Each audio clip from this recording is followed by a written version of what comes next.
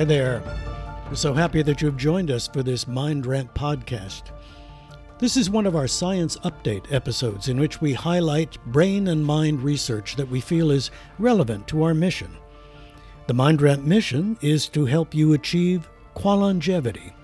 That is, to live long and to live well. Longevity plus quality of life. We practice what we call applied brain and mind science. We monitor advances in science and translate what we have learned into practical programs designed to keep your brains healthy and your minds creative, flexible, and productive. In this episode, we are going to review evidence that you can keep your brains functioning at optimal capacity by A, keeping your heart healthy, and B, by getting as much education and mental stimulation as possible.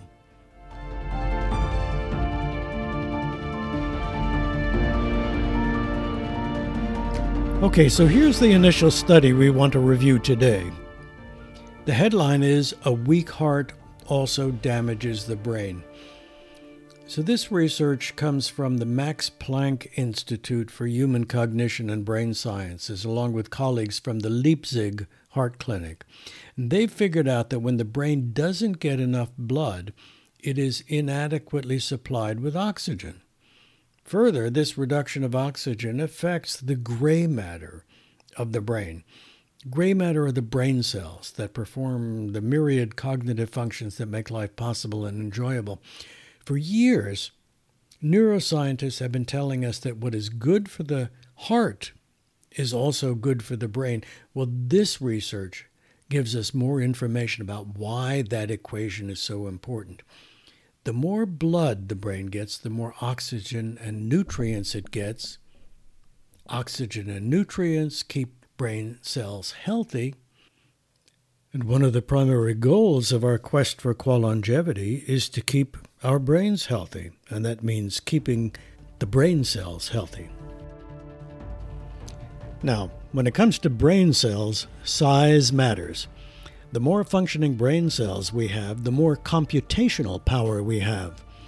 The more dendrites and synapses each brain cells have, the bushier they are, the better able they are to communicate with one another, the better they can form complex cognitive functions.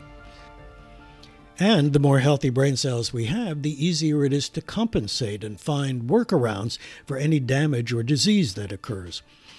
In other words, the number, size, and robustness of our brain cells is directly correlated with our cognitive capacity.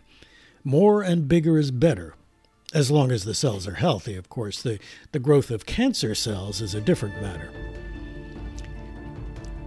The study uses a term I haven't heard before, quote, heart insufficiency, end quote.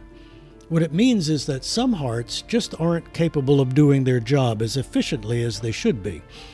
They're not pumping enough blood. They're not supplying the brain with enough of the oxygen and nutrients the brain needs to function properly.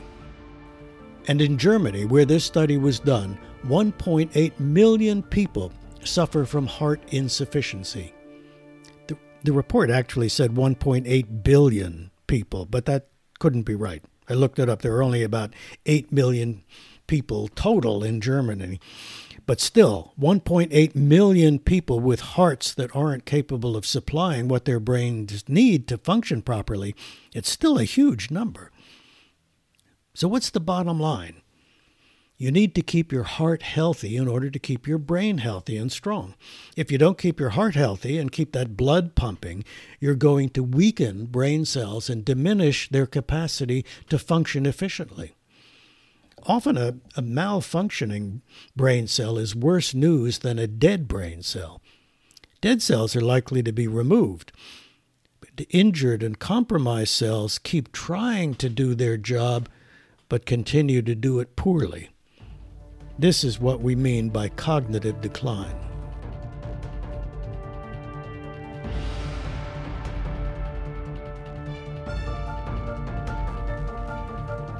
Here's another interesting new piece of research. The headline in Neuroscience News is, "Want to live longer? Stay in school."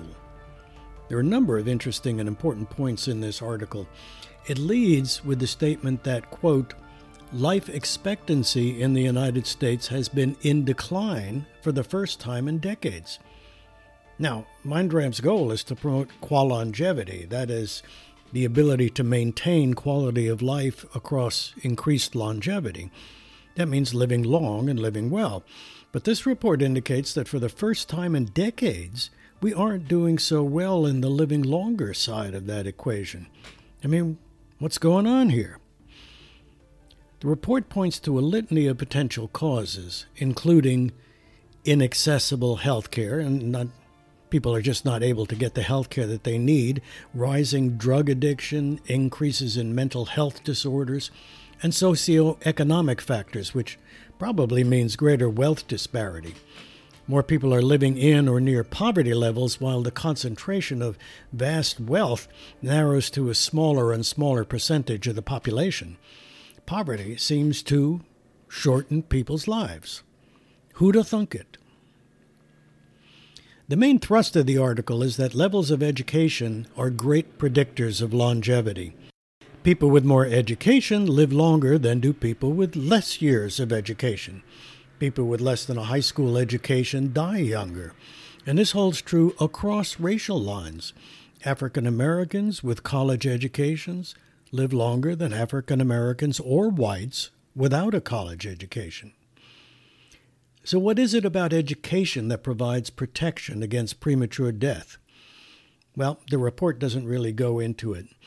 In the past, we have talked about this at MindRamp. It's not the degree that is protective. It's not the diploma on the wall that provides the benefits. One clear benefit of advanced education is that it provides constant mental stimulation that is novel and challenging, which in turn stimulates the growth and health of brain cells. People with higher education tend to get better jobs, which are also more creative and cognitively stimulating. People with more education tend to make more money, and then they therefore have more resources to invest in taking care of themselves. They have a better idea of what to do and have the wherewithal to do it. Of course, you don't have to attend college in order to learn to be cognitively stimulating. I'm a committed autodidact myself. I love the freedom and flexibility of self-learning. The bottom line, I think, is that you will live longer if you are constantly curious and if you constantly keep your brain stimulated. You'll live longer if you know how to take care of yourself and have the resources, both physical and mental resources, to actually do it. So, what's the bottom line here? The bottom line is that education is a brain health issue. Education is a qualongevity issue. Everybody needs to have access to quality education. Everyone needs the opportunity to be stimulated by being exposed to new ideas and by being challenged by novel experiences. Everyone should have the opportunity to learn what they can do to keep their brains healthy and their minds flexible. And they should have the support and resources needed to adopt healthy lifestyles.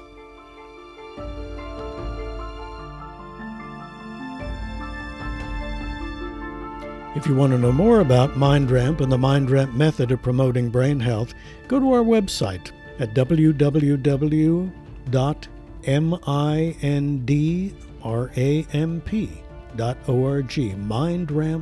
mindramp.org. And remember, if you're struggling with your quest for qualongevity or have any questions about our approach, you can sign up for a free consultation right there on the website. We'd be eager to talk to you and help you figure out your own qualongevity action plan.